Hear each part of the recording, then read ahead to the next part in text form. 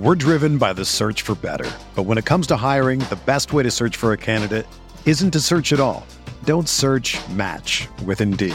Indeed is your matching and hiring platform with over 350 million global monthly visitors, according to Indeed data, and a matching engine that helps you find quality candidates fast. Ditch the busy work. Use Indeed for scheduling, screening, and messaging so you can connect with candidates faster. Leveraging over 140 million qualifications and preferences every day, Indeed's matching engine is constantly learning from your preferences, so the more you use Indeed, the better it gets.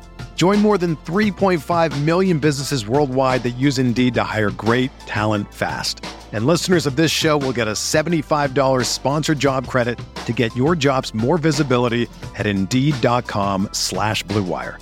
Just go to Indeed.com/Blue Wire right now and support our show by saying that you heard about Indeed on this podcast. That's Indeed.com/Blue Wire. Terms and conditions apply. Need to hire? You need Indeed.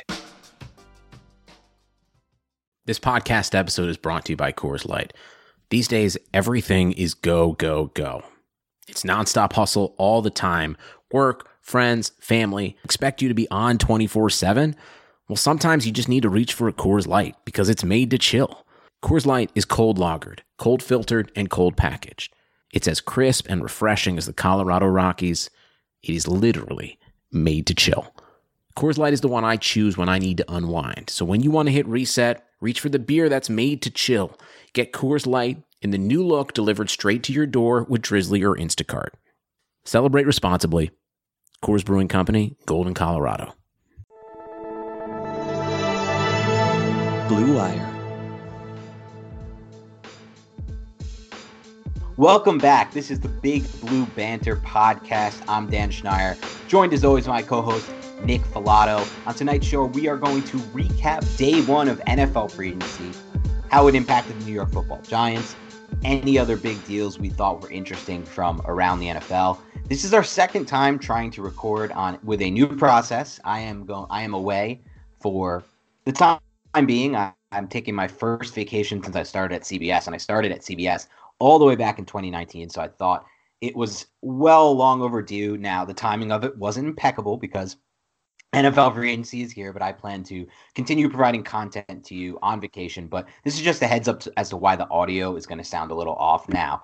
The first time, this is actually not the first podcast, sadly, we've tried to record this new way. We lost what will only be known to us, me and Nick, and hopefully others, but likely never others, as the single greatest podcast that never was. And that was the podcast we recorded this past weekend that was just so devastatingly bad from a technical sound standpoint. First, I was like, all right, this could be a 6.2 with sound. Played it back. We edited a bunch. We did our best. And it was more like a 3.1, I would say, at best, on a scale of 1 through 10. I think it was like a 2.8. 2.8. 2.8. 3.1 was overshooting it. That's how bad it was. We decided, although the content in it was really good, it was a big free agent preview, something we thought you guys would really enjoy, talking team needs and free agents that could match and things of that nature. But we decided that we were going to hold off on it because the sound was just too bad. We can't put out a product that poor. Hopefully this time the sound is much better. We're praying this goes better. And this will only be, again, for about a week or so. I'll be back next week around Wednesday. So hopefully not too many shows will be with this, but we think it'll be fine. So, Nick, how you doing, buddy? How you doing all over there in New Jersey? I'm doing well, man. I'm hanging in there, paying attention to this free agency, looking at the Chargers signing some big names, looking at the Jets, our fellow MetLife Stadium occupants signing some key free agents, one that I truly really love to watch in Carl Lawson. And then we got the New York Giants, and we'll dive into that team in a bit. Yeah, for sure. There's been some big free agent signings around the NFL on day one, not quite what people expected. So let's start with probably the craziest thing I think anyone could imagine, which was the Patriots spending spree. They came out and they had the first big deal of free agency, with the exception of the Aaron Jones one, which was announced yesterday, the re-signing. And they signed Jonnu Smith, a player who me and Nick both predicted was going to get a massive deal on the market. On either 2 shows ago or 3 shows ago, I believe, we predicted a big-time deal was coming. This is what happens when a tight end who's a potential two-way player, can help you as an inline blocker, can help you as a receiver. Belichick actually said he's the single best tight end after the catch in the NFL.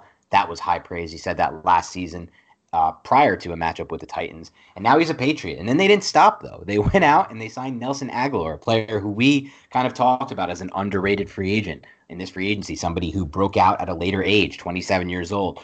Showed off really good separation skills last year, improved as a deep ball receiver, and they made him a Patriot. Then they signed Kendrick Bourne, a player who's kind of been underrated in that 49ers system. And then they weren't done yet because they came out. Who was the last guy they signed? They signed one more big name. Well, they re-signed Cam, and there was one more on the other side of the ball. Who was it? The edge.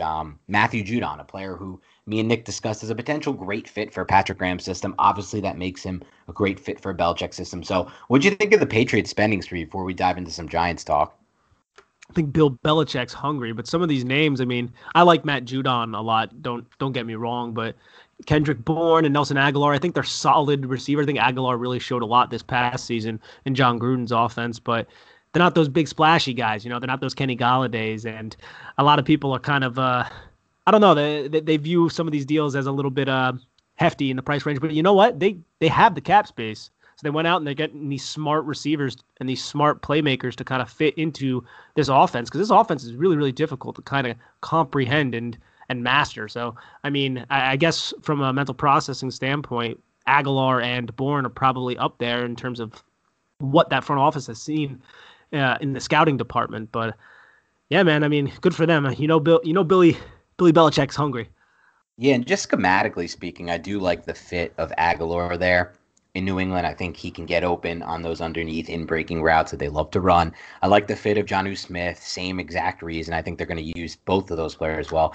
As for Bourne, I always felt like he was a bit underrated with San Francisco, and they never had unbelievable quarterback play over there, so I think he's also a potential high upside option for them. I like the fact that they spent in free agency because I think they are well aware of that. And today, actually, Ian Rappaport said he expects the massive cap jump to come in just 2 seasons. But at max, 4 seasons from now, the salary cap in the NFL is going to be up probably close to $70 million from about $180 this year to $250 in, I would guess, 2024, 2025 range, maybe 2026 at the latest.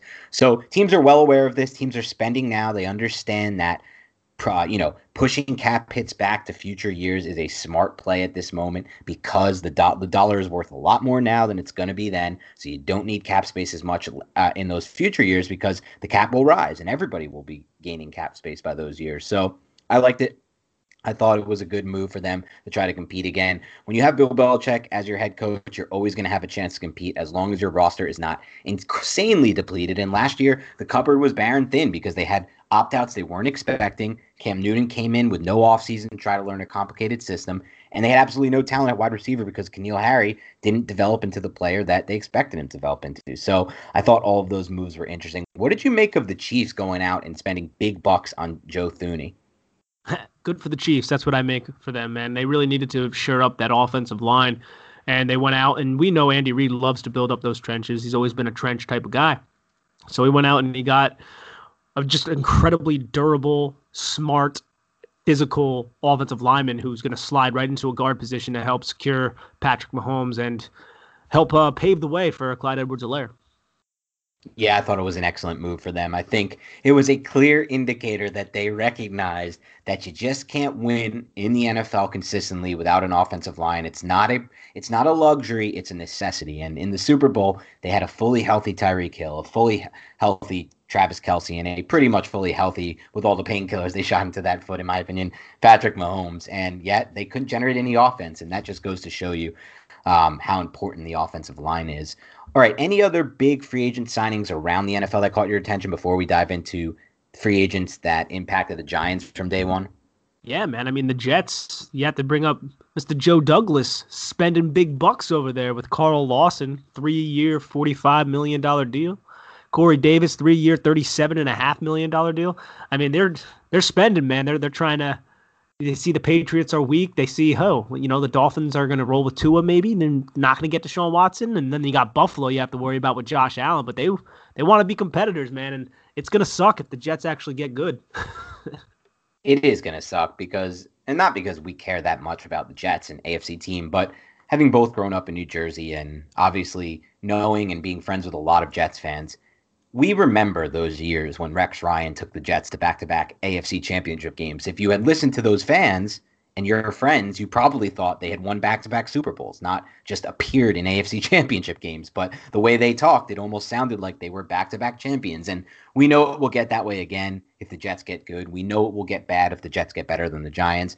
We don't want to listen to it. We don't want to hear it. So that's kind of the basis of why we're not rooting for it. But I will say this. I thought they had a really good day one. We both love Carl Lawson on this podcast. And if you're going to invest in an edge, that's exactly the kind you want to invest to. He's only 25 years old and may just be tapping the surface of what he can become because he had a breakout season. And then on the flip side, boy, did they get good value on Corey Davis. I mean, this is a former top 10 pick for a reason because he's awesome when healthy. And I know it didn't always show in Tennessee in a run-first offense, but I think he can be an excellent fit for that Shanahan-esque offense that they're bringing over with LaFleur as he comes over with Salah. So really good day one, in my opinion, for the Jets. I thought it was going to go a little worse for them when they didn't sign Corey Linsley. I thought he would have been an excellent fit for them. I was really impressed with the Chargers spending big bucks to bring him in on their offensive line. But again, the Jets, I thought, wrapped up day one with a really good day. And last thing I want to say before we move to the Giants is great day one for the Bucs, man. The Bucs, I don't know how they're doing it.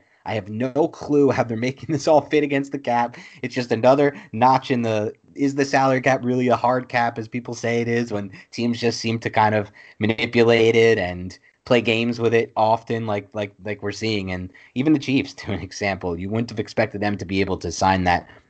To shell out a contract like that for Thuney, but the way these teams are manipulating the cap, they're making it work, and the Bucs were able to basically get everybody back. I was stunned they were able to get back Godwin and Barrett out of this free agency. I never thought that had any chance of happening. And Levante David. I know. I thought it was pie in the sky talk when they were all drunk on the boat. Like, yeah, we're bringing everyone back. I'm like, nah, no, you're not. But I was wrong. Yeah, and everyone talks about how the Chiefs, it sucks to be in the AFC because you got the Chiefs. What's your ceiling when you're playing a conference with the Chiefs? Until Brady retires at this point, it's the same freaking story for the Bucs, man, because, the Giants gave them a nice scare at one point when they weren't playing their best football, but they just brought back everyone, and they still have Tom, and Tom in the playoffs is an absolute nightmare to play against. So a little disappointing from that standpoint. I was hoping they would lose some of that talent, but it is what it is. All right, let's talk about the Giants. Let's start with the first deal that came off for the Giants today in a very slow start. And I actually tweeted something earlier in the day about how I was actually pleased. It was refreshing for me to see the Giants not attack day one right away free agency, that first wave, because usually there's more value, especially at certain positions, as you work your way through the second and first wave. And then they made a deal that I was on board with. Austin Johnson, they signed him. Let's take a look at these contract details for Austin Johnson. It is a 1-year, $3 million fully guaranteed contract. It's a $1.5 million salary, which is fully guaranteed, a $1.5 million roster bonus, but that comes this week, so that's essentially fully guaranteed. There's also another $500,000 in playing time incentives. I know some people on Giants Twitter were not actually happy with this decision and this move. What were your thoughts on the Austin Johnson re-signing? I'm just curious to see if anybody would have offered him anything more than this. I mean, we basically doubled his contract because last year was 1 year, $1.5 million. Now it's 1 year, $3 million. So, I mean, I feel like I'm nitpicking when I'm like, they probably could have got him for less, but I really don't know if that's an actual fact. But obviously the Giants knew they weren't going to retain Dalvin Tomlinson, which was incredibly unfortunate. They wanted to bring back some continuity, somebody who really knows Coach Spencer, someone who can fill that role to a adequate level, obviously nowhere near what Tomlinson can do. So they spent up a little bit more to get Austin Johnson, and I'm not going to sit here and nail that move. Yeah, I think you're spot on with it, Nick. At first, I was definitely probably a little more excited than I was now. I still like the move. I saw some serious potential in Austin Johnson, and I also kind of see flashes in the same way from somebody like RJ McIntosh. They're kind of similar players to me in a lot of ways with what they're going to be able to contribute, and I'm just a big fan of starting to kind of divest a little bit from that interior defensive line, starting to kind of understand that, okay, we can create a really strong interior defensive line without having to fire number 17 overall and an early third round pick for an impending free agent. And, we already had Dalvin Tomlinson on the roster. And oh, wait, Wait. Maybe there's another one that I'm forgetting. Who's the last one I'm forgetting? There's BJ Hill in the early third. At some point you have to find different ways to build up your interior defensive line. It's just like the running back position.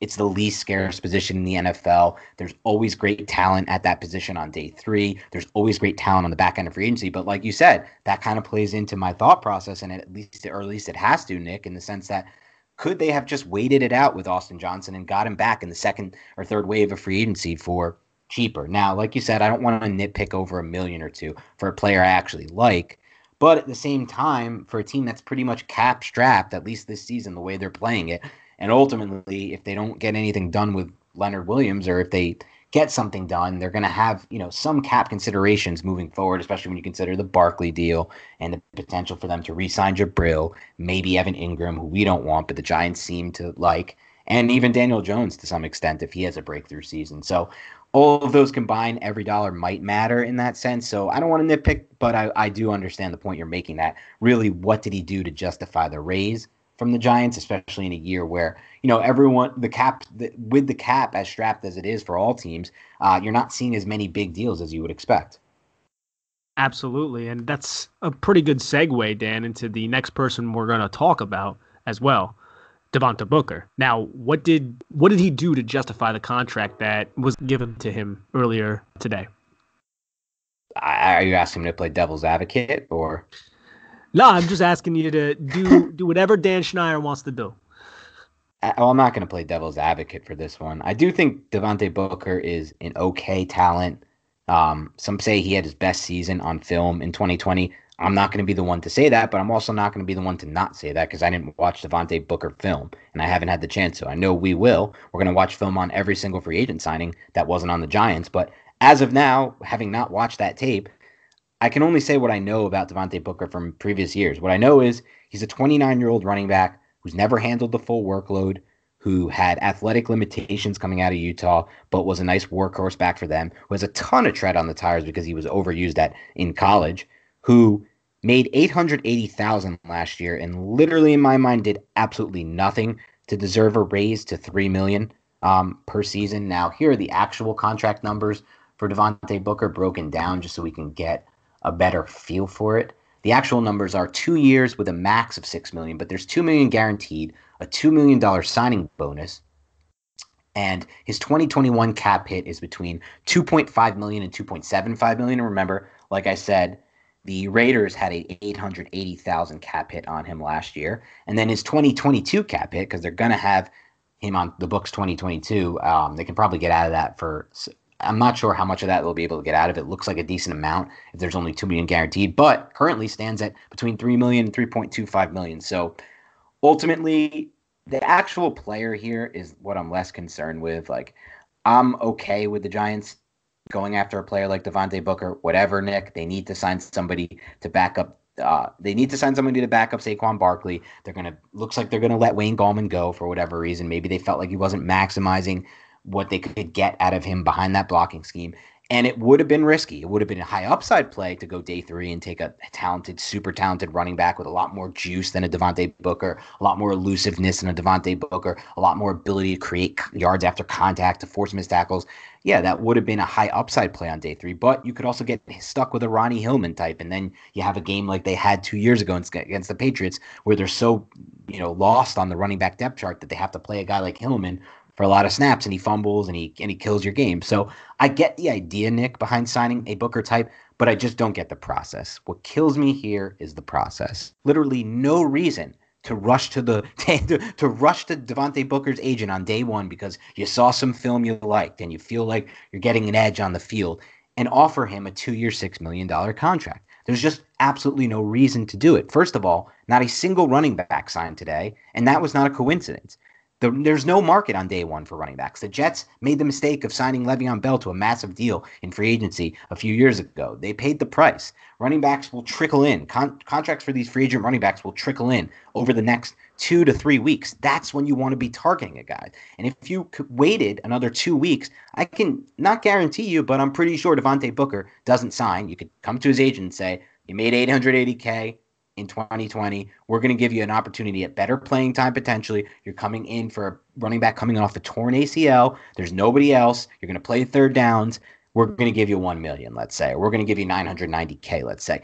And the problem is, Nick, it's like, this has always been my problem with Gettleman. It's like he locks in on his players and he acts almost as if there's no other scenario. Like losing, in his mind, like losing Booker would be a disaster. We're driven by the search for better. But when it comes to hiring, the best way to search for a candidate isn't to search at all. Don't search, match with Indeed. Indeed is your matching and hiring platform with over 350 million global monthly visitors, according to Indeed data, and a matching engine that helps you find quality candidates fast. Ditch the busy work. Use Indeed for scheduling, screening, and messaging so you can connect with candidates faster. Leveraging over 140 million qualifications and preferences every day, Indeed's matching engine is constantly learning from your preferences, so the more you use Indeed, the better it gets. Join more than 3.5 million businesses worldwide that use Indeed to hire great talent fast. And listeners of this show will get a $75 sponsored job credit to get your jobs more visibility at Indeed.com/Blue Wire. Just go to Indeed.com/Blue Wire right now and support our show by saying that you heard about Indeed on this podcast.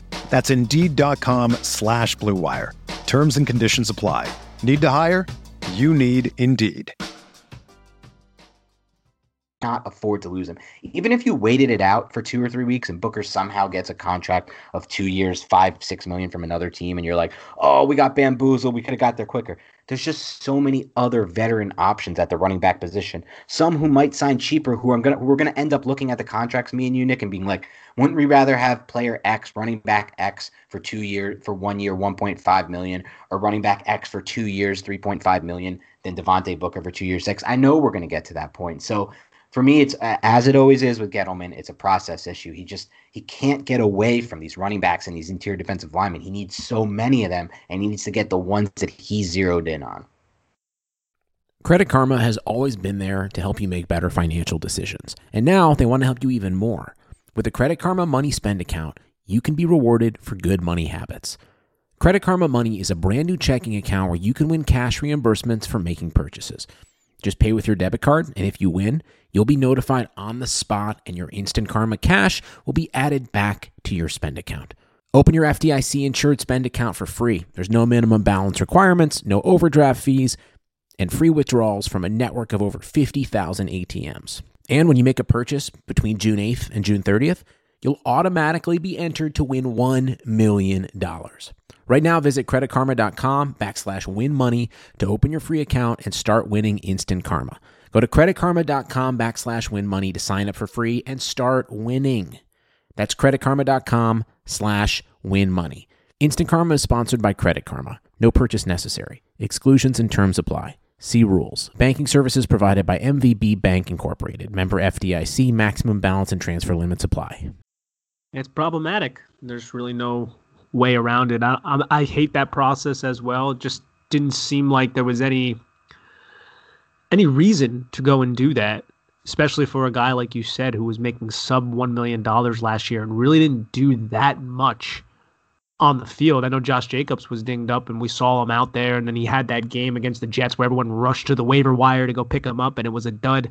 And like Booker, like again, I think you said it pretty well, man. Like I don't think he's a terrible player, but he's not somebody that really like I'm like, oh, even if the Giants signed him to a 1 year, $1 million deal, I wouldn't be like, oh, okay, this guy's really good. You know what I mean? He's just, it's not inspiring. It's just, oh, all right. And like that, I feel like that's been the Giants for how long now, Dan? Just the, all right. Like that's how it's been for years. I would like for him to be more patient in these situations and not go and make these types of moves. Like you said, dude, it's not a great process.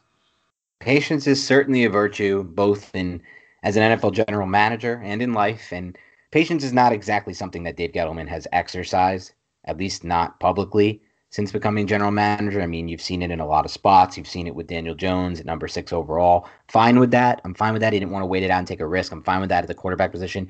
You saw it with Saquon Barkley at number 2 overall. He's rushing to get that pick in. He's not waiting it out and considering all possibilities. You've seen it with Sam Beal. He feels like, I got a good scouting report on Sam Beal. We can get a steal here. We'll turn in a third round. And by the way, that year they had a top 6, or it was a top, what was the year? Was that 2018? They had the second overall pick in the third round, and he's turning in a third round supplemental pick on a player like Sam Beal, who has major injury concerns and shoulder issues that have plagued him since coming to the NFL. And then you find out later, not a single team even turned in another third round pick. The next best supplemental turned in pick, the next best pick, next highest pick that anyone turned in the supplemental draft was a fourth rounder, and it was like a mid to late team. So it's just like, we're talking 30 to 40 picks difference of what he viewed Sam Beal versus the rest of the NFL. And there's just constant examples of this. It's who he is as a GM. I'm tired of just not saying this out loud because some people on the podcast don't want to hear. Some people listen to podcasts don't want to hear it. I'm tired of just babying it. Honestly, I really am. I'm sick of it because some people will say this is us being pessimistic, but it's not. We're just calling it. We're just literally talking facts. We're not giving opinions on this. We're just. The team's won 15 games under him, and there's no way to argue that as of right now. There's still so much time for them to get better in free agency and the draft. But as of right now, losing Kevin Zeitler, who was snapped up off free agency by the second or third best run team in the NFL, the Baltimore Ravens, on a multi-year deal, snapped up. But anyone who tries to argue that as it stands right now, the roster without Kevin Zeitler and Dalvin Tomlinson right now, who we'll get to in a minute, is better than it was is better now than it was in week 17 when they beat the Cowboys, is literally just lying to you. They're just telling you a lie to make themselves feel better about the Giants or to, join that narrative that everybody who talks bad about Dave Gettleman's management is just trying to rile the fan base up or is just wrong and all the crap, man. It's tough. Like, I don't want to be that guy who's like joining in with some of the people on Giants Twitter and seemingly taking joy in this. I take no joy in this, man. I take literally no joy. I felt terrible after I read that Booker news. Like, I felt terrible. It's tough, man. It's tough because I want this team to be so much better. I want to bring to the fans who listen to our podcast. There's so many diehard fans who listen to this podcast, no matter how bad the Giants are. Like, some of you have been with us since the start. Since the Giants, we're talking 15 wins in 3 years, and yet you listen week after week for the analysis. You want to know who's improving on All 22. You want to know who needs to be replaced based on the All 22. You want to know our thoughts on the draft. We're putting in the work, and you guys are still interested, despite the fact that your team just isn't getting better. And I'm not down on it yet, Nick. I don't want to go on a huge diatribe because this Booker signing is not the entire free agency. They could go out tomorrow and have a great day. They can go out in 2-3 weeks and get awesome values that we love by being patient and playing that second or third wave. They can have an amazing draft. There's still so much upside for the Giants. Daniel Jones could take a major, major leap in year 3. But it's the process that bothers Nick and I. This is one example of a process-based move that we just can't get behind, and we won't sit here and baby people and get behind just to be nice or optimistic. I know some podcasts will do that. They're just going to be Giants homers, and that's fine. But we can't do it when we see something like that Booker process. That's kind of it. Yeah, and then we see good old number 94. Someone got to cue up Sarah McLachlan, man. I will remember you. Just cue it up, dude, because he's off to Minnesota, and the deal wasn't even that big. It really wasn't. And I asked you this before the podcast, and I think there could be merit to it. Like the fact that he signed 2 years, $22 million. Does that? And we would think the Giants could have probably given that. Does it lead us to believe that the Giants are still really in on some of these bigger free agents? Yeah, I think you said it best. I think the decision to let Dalvin Tomlinson sign with the Minnesota Vikings, and it's so eerie to me to see him sign with the Vikings because it's so reminiscent of when they let Linval Joseph walk after his rookie contract, no injury profile at all, a player who was clearly better on film than the stats showed, Linval Joseph, a player who was still super young and coming into potentially, becoming an even more elite dominant player. Like, you watch the film, Nick, you might be the biggest Dalvin Tomlinson proponent I know. And that's literally based on what you see on the film, all the little things that he did to make that Giants defense what it was, the breakout defense it was in 2020. And that never show up on the stat sheet. And it's possible because he's played better football. Would you agree he played his best 2 years of his NFL career were 2019 and 2020? Yeah, I'd say that. But 2017, 2018 was still good as well. Still stellar. But there is potential for this to be an upward trajectory for him. And based on that, and the similar was the case with Linval Joseph. Injuries caught up to Joseph at the back end of his career, but those first few years with the Vikings after the Giants let him walk were just dominant. I remember reading stuff about him being like the core of that defense, the reason that defense was able to operate as it was. And so I hope that's not the case here. He signed a 2-year, $22 million deal, just $11 million a year, $20 million guaranteed, $16 fully guaranteed. So there were obviously high guarantees. It was structured in an interesting way. Obviously, Tomlinson feels like he's getting guaranteed money. He's going to have a chance to hit the market. But like you said, at that price tag, it's clear the Giants made a decision not based on financials to move on from Tomlinson. Now, this one I'm a little different than you on. I hate to see Tomlinson go for sure. But as I said at the top of the podcast, I'm never going to cry over not re-signing an interior defensive lineman. I hate it because he's one of the Giants' best players. He's young. He's never been injured. He's given them their all. He's literally never given them a single issue off the field. You can tell he's so well respected and liked in the locker room because Darius Slayton immediately tweets out, wow, this one really hurts. I understand it's a business, but this one specifically really, really hurts. So all of those things are great.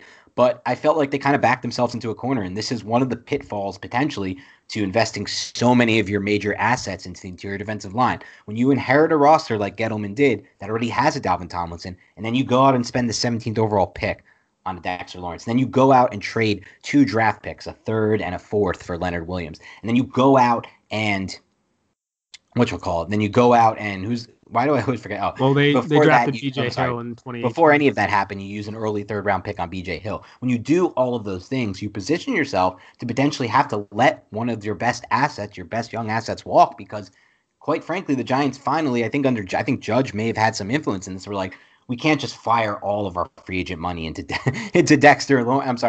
Leonard Williams and Dalvin Tomlinson. We can't allocate $30 million in cap space to two interior defensive linemen with Dexter Lawrence already on the roster. It's nonsensical. It's not a way to build a winning roster in today's pass-heavy NFL. The teams that win Super Bowls are the teams that are the best passing teams. You look at last year, all 4 Final Four teams were 4 of the best and most efficient passing teams in the NFL. It's not a coincidence. It's going to continue. There will be outliers. There will be a Broncos. There will be a Ravens of that Flacco year. There will be a Ravens of that Dilfer year. But they will probably be 10 years apart, as they have been. So, and that's also a different time in the NFL. I think moving forward, it will be more so just who can generate the most efficient pass offenses. And so I can't cry too much over this one, Nick, because I don't hate not diving so hard into IDL. I don't know. How do you feel about this? I'm curious where you stand on this. I mean, I think they're going to try to make a play on someone like Golladay or somebody else, so that's why they didn't want to allocate the money towards it. But I would have been fine with that contract if Dalvin Tomlinson returned to the Giants for 2 years, $22 million. I would be 100% fine with that. I understand what you're saying. You don't want to allocate all those resources into the interior defensive line, but I do believe he's incredibly important to what they want to do. And I think the run defense is really going to suffer. And that's not even mentioning the impact that he does have on the locker room and just kind of the message of what Joe Judge and this Giants organization is trying to preach about taking care of their own. I mean, Dalvin Tomlinson has done everything right. He's done everything right, and they didn't reward him with money. They didn't reward him with a contract. So it kind of sucks. You want to know what's kind of an oxymoron, though, Dan? The fully guaranteed and the guaranteed. Because doesn't guaranteed basically mean it's guaranteed? So, for example, this contract is $20 million total guaranteed, and then $16 million fully guaranteed. I think that I'm not exactly sure how that works. I got to be honest with you. No, I'm not even talking about it from a cap standpoint. I'm talking about it just from a wordplay standpoint. I got to be honest with you. I'm not fully sure. Yeah, no. We'll look that up. We'll look that up and we'll dive back into this. But I think I don't want to bury a really good point you made here, Nick. And just before I get into your point, I do want to say, and just to be clear, I would have not been disappointed at all if I read today the Giants re-signed Dalvin Tomlinson to a 2-year, $22 million deal. He's well worth that, and whatever. It just would have been another great young player who they re-signed to the roster. And I ultimately believe they can kind of build out the positions of need through the draft. It would be a slower process. It would take some time, but I think they could do it. Also, there's a way they could just restructure the contract so the cap hit was like very close to the vet minimum in year one and push all that money back into the next year. When the cap's about to open up and the Giants are going to have like $90 million after they cut Riley Dixon and Nate Solder comes off the books. And so I would have been totally fine just fully backloading that deal, to be honest. He has no injury history. I could count on him for 2022. But I think the greater point is the one you made, Nick. It's that the Giants are coming here and they preach this whole thing about culture. They preach this whole thing about do the right thing and we'll re-sign our own. And they want to be one of those teams. The Giants clearly want to be one of those core franchises like the Ravens, Steelers, Patriots, the good guys, the guys who prove to you that, we don't go crazy in free agency on other teams' free agents, but our goal is to draft well and then to re-sign the good evaluations we make in the draft. We know the draft is a crapshoot. We know we're not going to get it right. Picks 1 through 7 every year, or whatever many we have. But the ones that do hit, like a Dalvin, will, if as long as you're a good guy in the locker room, the teammate, you're a great teammate, you have no issues off the field, you will get re-signed and you will be a part of the long-term future. And so I think it is interesting that you said, that this was a business decision and he did all those things that you just outlined, and yet he still didn't get that second deal from the Giants. Still didn't, man, and it's a damn shame, dude. I'm really gonna miss Dalvin Tomlinson, man. Number 94, he's a beast. This podcast is always gonna be a Dalvin Tomlinson fan. Oh yeah, no doubt about it. The people that we've opened the eyes to on Dalvin Tomlinson, hopefully now there's a whole different group of people who have watched Dalvin, who have listened to us, who have studied him on their own, who understand that his impact on the football field goes well beyond the box score. And like you said, the thing I'm worried about most, and we've talked about this all offseason, it's not just necessarily what's going to happen to the run defense, because I think ultimately having a really good run defense is a bit overrated, but more so it's going to be what's going to happen schematically. That's where I've always been the most concerned about potentially losing Dalvin Tomlinson, because like you said, they did something different with Dalvin Tomlinson last year and with the entire group of personnel they had under Patrick Graham. They were able to two gap, and that's something that, they just cookie cutter fit Dexter Lawrence in the Dalvin Tomlinson role and get similar production and still be able to do the things they wanted to do from a schematic standpoint. And I guess that's the next question I'd ask you, Nick. Yeah, I mean, it's difficult because he has the frame to do it. And I've said this before on the podcast. There was a game this year towards the end of the year where Dexter Lawrence was playing more of that nose technique and Dalvin Tomlinson was playing more of the 4-eye shade. And he didn't look that great, and he didn't play with as good of leverage and as good as, I would say, strength at the point of attack and as good as hands as Dalvin Tomlinson. But I don't think that necessarily states that he can't do it. He's just not going to be as effective, and maybe he needs to kind of get more reps in that role. He definitely has a frame. I mean, the dude's like 346 pounds, man. I mean, you should be able to eat up blocks and hold yourself on the line of scrimmage and allow your linebackers to make plays when you're that size. Yeah, no, I agree with you. We'll see what happens there. I ultimately think there's not upside. I don't want to frame it as that because Dalvin was so good, but I think there's intrigue by the idea of having Dexter Lawrence in that role instead of Dalvin, because I think Dexter Lawrence can flip his hips a little better. I think Dexter Lawrence can potentially offer more as a pass rusher from those spots. So I think ultimately it's not that they're going to get better at all by losing a Dalvin Tomlinson. They're clearly worse defense without Dalvin Tomlinson. And they're clearly worse offense in my mind without Kevin Zeitler. But I think ultimately this is one of the few spots on the roster that they could have potentially afforded to lose a really good player at, if that makes any sense. No, it makes a lot of sense, to be honest. I mean, they couldn't really lose a really good player on the offensive line, and they did. You look at the secondary, if they lost a really good player in the secondary, that's not great. If James Bradbury just freaking evaporated and disappeared, that'd be horrendous. The linebacker, if it Blake Martinez, that would be terrible. So, yes, I think it does make sense. All right, let's wrap it up with one final thing, actually, that I was thinking about today, and I tweeted it out a little earlier, and then we'll kind of maybe talk about things we expect for day 2 of free agency and then wrap it up fully.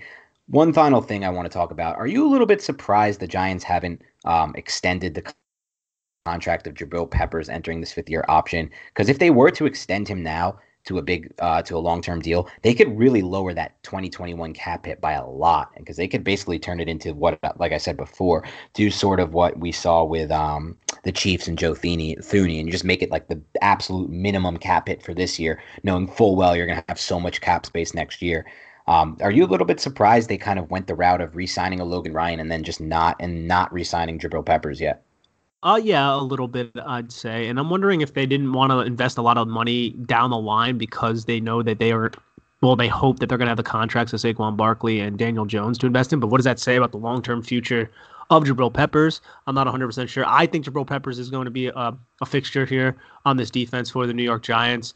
But, trying to get into the mind of Dave Gettleman is difficult sometimes. And I don't know if he was just like, we'll play it out and we'll see how he plays. And if we don't love him, then we'll let him go. And Xavier McKinney can step in and do the role. And Logan Ryan will be another year older. But, we still have him under contract for a year.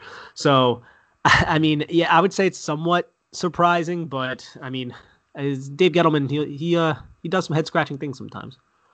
Yeah, I mean, I'm with you. I would think that he's a lock to be, from everything I've seen, both on and off the field, I think he should be a lock to be a long-term fixture. I think he is the key piece of that Odell Beckham trade, the one player that makes that deal really, really good for the Giants. I love Dexter Lawrence, don't get me wrong, but he's still an IDL. He's still not that big of a pass rushing IDL, and you took him at 17. That's you don't miss when you take an IDL who's not that big of a pass rusher at 17. It's not a pick I'm going to applaud. It's a nice high floor pick that anyone could sit there and nail. I mean, Derek Brown's going to be a good player for the Panthers. That's not, again, it's a similar type pick. But as far as Jabril goes, he plays a really important position for the Giants. He makes an impact on all sorts of passing downs for the Giants. In addition to run downs, he's a two-way impact kind of guy, run and pass, but he makes a big impact on passing downs as a blitzer in coverage, which he showed a great job, I thought, of in 2020. I thought he took massive steps in coverage in 2020. Blitzer coverage, and then obviously in the run game, and even not just in the run game, but also on those underneath passes that sometimes would turn into massive yak plays with the old Giant safeties back there, but he cleans them up. And obviously, when I say the old Giant safeties, I mean, with the exception of Landon Collins, of course, he was the best at cleaning up those yards after the catch type receptions. But to me, he's done everything that he's done everything to warrant the exception. Now, why I'm not so as sold as I was that he will get it is because he hasn't gotten it already. I don't really understand why he wouldn't get it already. So we'll see what happens there. I hope that's just a matter of time. I hope you'll see something like the Giants re-sign Leonard Williams, re-sign Jabril Peppers, and sign Kenny Golladay all in one day, pushing those cap hits back to the future seasons. That's like my, at this point, ideal hope for the Giants, I would say. Where do you stand heading into day two? Because that's kind of where I stand, is like ideal day two. Yeah, that would be ideal, man. I mean, wouldn't you love seeing Kenny Golladay in blue? Daniel Jones could throw the ball up to him. I mean, that would be something awesome to see, but hopefully by the time the listeners are hearing this, they'll already know and be celebrating that the Giants were able to land someone like Kenny Golladay. But I don't know. I mean, Miami, no state income tax, more cap room. It just seemed a better situation. You know, it's going to be, I feel like, I don't want to say we'd have to get lucky to get him because the Giants are going to have to fork over a bunch of money, but it just seems like he's going to end up with a team like Miami or someone who's going to be able to offer him more money, doesn't it? I'm not so sure. I feel like Kenny Golladay and the Giants have something in place right now. I'm not saying they have a deal. I think they have a framework to a deal in place right now. I think that's fair. I think that's fair. I think that what Galladay's agent said, which was right and smart, because today, reportedly, according to Adam Schefter, Golladay, quote-unquote, visited the Giants, which isn't what it used to be, because I think the Giants had a small advantage there in the old days when a free agent can come visit, walk through that building. It's a beautiful building. The minute you walk in, you see that trophy case with 4 Super Bowls. You see a really state-of-the-art facility. You see a state-of-the-art cafeteria. I've been there multiple times. Practice field's right there. You get a feel like you're coming off that highway. You just get a feel like you're in a different area of the country and in a really good building with a franchise that has a lot of success to its name. Not all franchises can offer that. You walk into the Miami Dolphins building, they're not offering you that at all. And there's facilities, I don't know their facilities, I shouldn't say that, but it's a very different situation. But they met with him likely virtually, I'm assuming. I don't know for sure. I'm assuming it was a virtual meeting, so you don't get that same feel. But ultimately, I think they came to some kind of framework, but Galladay's agent, this is just a guess, by the way, Nick, and you can tell me if you think this sounds somewhat, I guess, accurate. My guess would be that they came to some kind of framework early in the day, and Galladay's agent said, listen, let's let the first free agent domino fall at the wide receiver position, and we'll go from there in our discussions. The first one that fell was Nelson Agholor at $13 million per year, average per year. I know that was more like 11 with incentives and bonuses to get up to 13, but that set a decent sized market. And if the Giants were discussing some kind of like $14 million per year deal with Golladay, I'm sure his agent came back to them and said, we're going to wait this out. We got interest from the Dolphins, and they probably made up some other teams if they were or were not interested, but we're going to need more, basically, is what they would say. And so I think ultimately it will probably cost in that $16 to $17 million range per year to add Golladay, potentially even more, honestly. And then ultimately I think it's going to come down to him. Does he want to take what will have to be a little bit less money in his pocket, at least, Nick, like you mentioned, because of what you mentioned, to sign with the Giants? Because when you choose the Giants over the Dolphins, you're choosing to lose a lot of money in taxes. Like, quite frankly, you're losing an incredible amount of money in taxes over the course of a contract because there's no state income tax in Florida, and New York has probably the highest or second highest state income tax in the entire country? Second highest, yeah. Yeah, and I know that, by the way, some of those are based on the way you get taxed, because you get checks per game. The way you get taxed is where you play the games. So it's not fully just like all 16 games are taxed in New York and all 16 are taxed in Florida, but 8 of them are taxed in New York, 1 in Philadelphia, 1 in Washington. I mean, these are not places you're going to be getting major tax breaks. I'm sorry, not Philadelphia, Pennsylvania, and these are not places you're going to get major tax breaks. So I don't know. We'll see what happens there, but we'll have to let it all play out. Yeah, and we'll be looking forward to it, and we'll be here to talk about it as well whenever the stuff breaks down. No doubt about it. All right, that's all we have for tonight's show. We will be talking to you soon. If you want to help the show grow, do us a favor. Please, please, please. One thing we'll ask. It's the only thing we're literally ever going to ask you. It's not the only thing. There's a few other small things we'll ask from you. But the first and most important thing we're going to ask you is to head over to iTunes, give us a rating and review. So click that rate review button. You can give us a 5-star, hopefully. That's what we're hoping for, but you can make that decision. I'm hoping that's what you give us. Do us a solid. We're now up to 490 ratings. We're looking to hit that 500 rating mark. We're getting so close. It's become a little bit of a slow grind to get to that 500 mark, but we'll get there. And we know it's not your fault. We know most of you listening have already taken the time to go rate and review us. And even if you haven't, we're not going to blame you for something like that. As long as you download the show and support us in that way and, like the show, then we're happy. But if you get us to 500, it's going to be awesome. We'll do something for the 500th rating. We don't know what yet. Also, you can follow us on Instagram, NY Big Blue Banter. We're having a really good presence right now on Instagram. We're talking like 3, 4, 5 updates per day, news as it breaks on Instagram, links to all our shows, other graphics and engagements, things that are fun and really interactive with the fans. So NY Big Blue Banter on Instagram. Then lastly, remember, we are now doing a deal with Locker Room app where we'll be doing a live Giant show every week. This week's going to be a little different. It's usually Tuesday night at 8 p.m. With my travel plans on vacation, it's a little bit different. I'm going to be on the move potentially during that time. So it potentially might be Wednesday. We'll be tweeting it out, and I'll be giving a lot of, time in advance to prep for that so you guys can know when that's going to be. We've had a really great time with some of you who had joined that show. It's essentially just a live radio show. You click the Locker Room app, you join the Giants room, and you click Ask to Speak, and you jump in. It's like being on a radio show, like on WFAN, and you'll chop up Giants football with us, and we'll have a great time. So join us there as well. Otherwise, have a great rest of your week, and we'll talk to you very soon.